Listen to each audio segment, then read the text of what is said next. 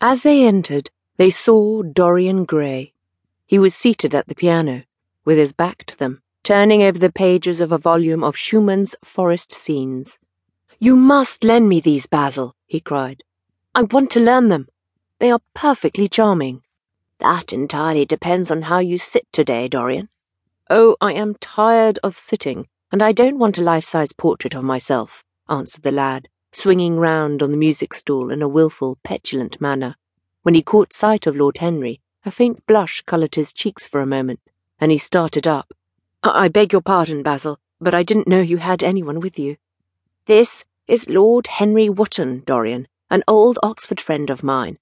I have just been telling him what a capital sitter you were, and now you have spoiled everything."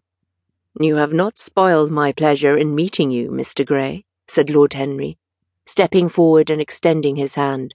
"My aunt has often spoken to me about you. You are one of her favourites, and I am afraid one of her victims also." "I am in Lady Agatha's black books at present," answered Dorian with a funny look of penitence. "I promised to go to a club in Whitechapel with her last Tuesday, and I really forgot all about it. We were to have played a duet together, 3 duets, I believe. I don't know what she will say to me. I am far too frightened to call." "Oh, I will make your peace with my aunt.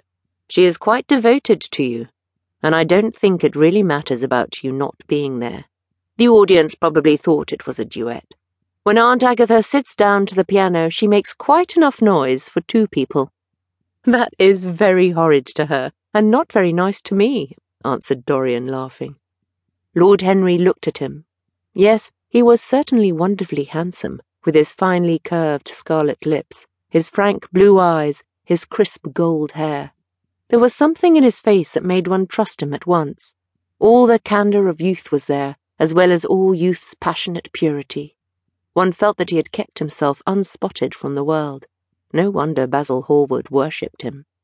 "You are too charming to go in for philanthropy, Mr. Gray, far too charming."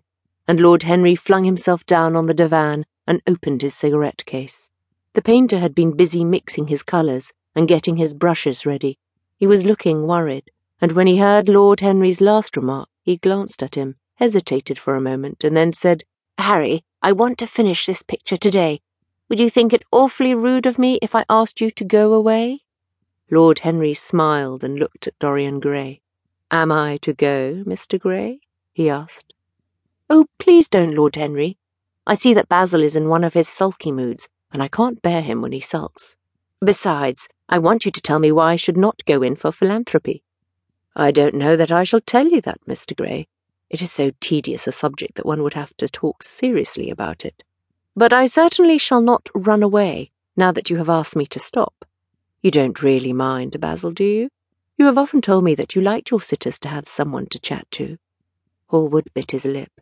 "If Dorian wishes it, of course you must stay. Dorian's whims are laws to everybody except himself." Lord Henry took up his hat and gloves. "You are very pressing, Basil, but I am afraid I must go. I have promised to meet a man at the Orleans. Goodbye, Mr. Gray. Come and see me some afternoon in Curzon Street. I am nearly always at home at 5 o'clock. Write to me when you are coming. I should be sorry to miss you." "Basil," cried Dorian Gray, "if Lord Henry Wotton goes, I shall go too. You never open your lips while you are painting, and it is horribly dull standing on a platform and trying to look pleasant. Ask him to stay. I insist upon it."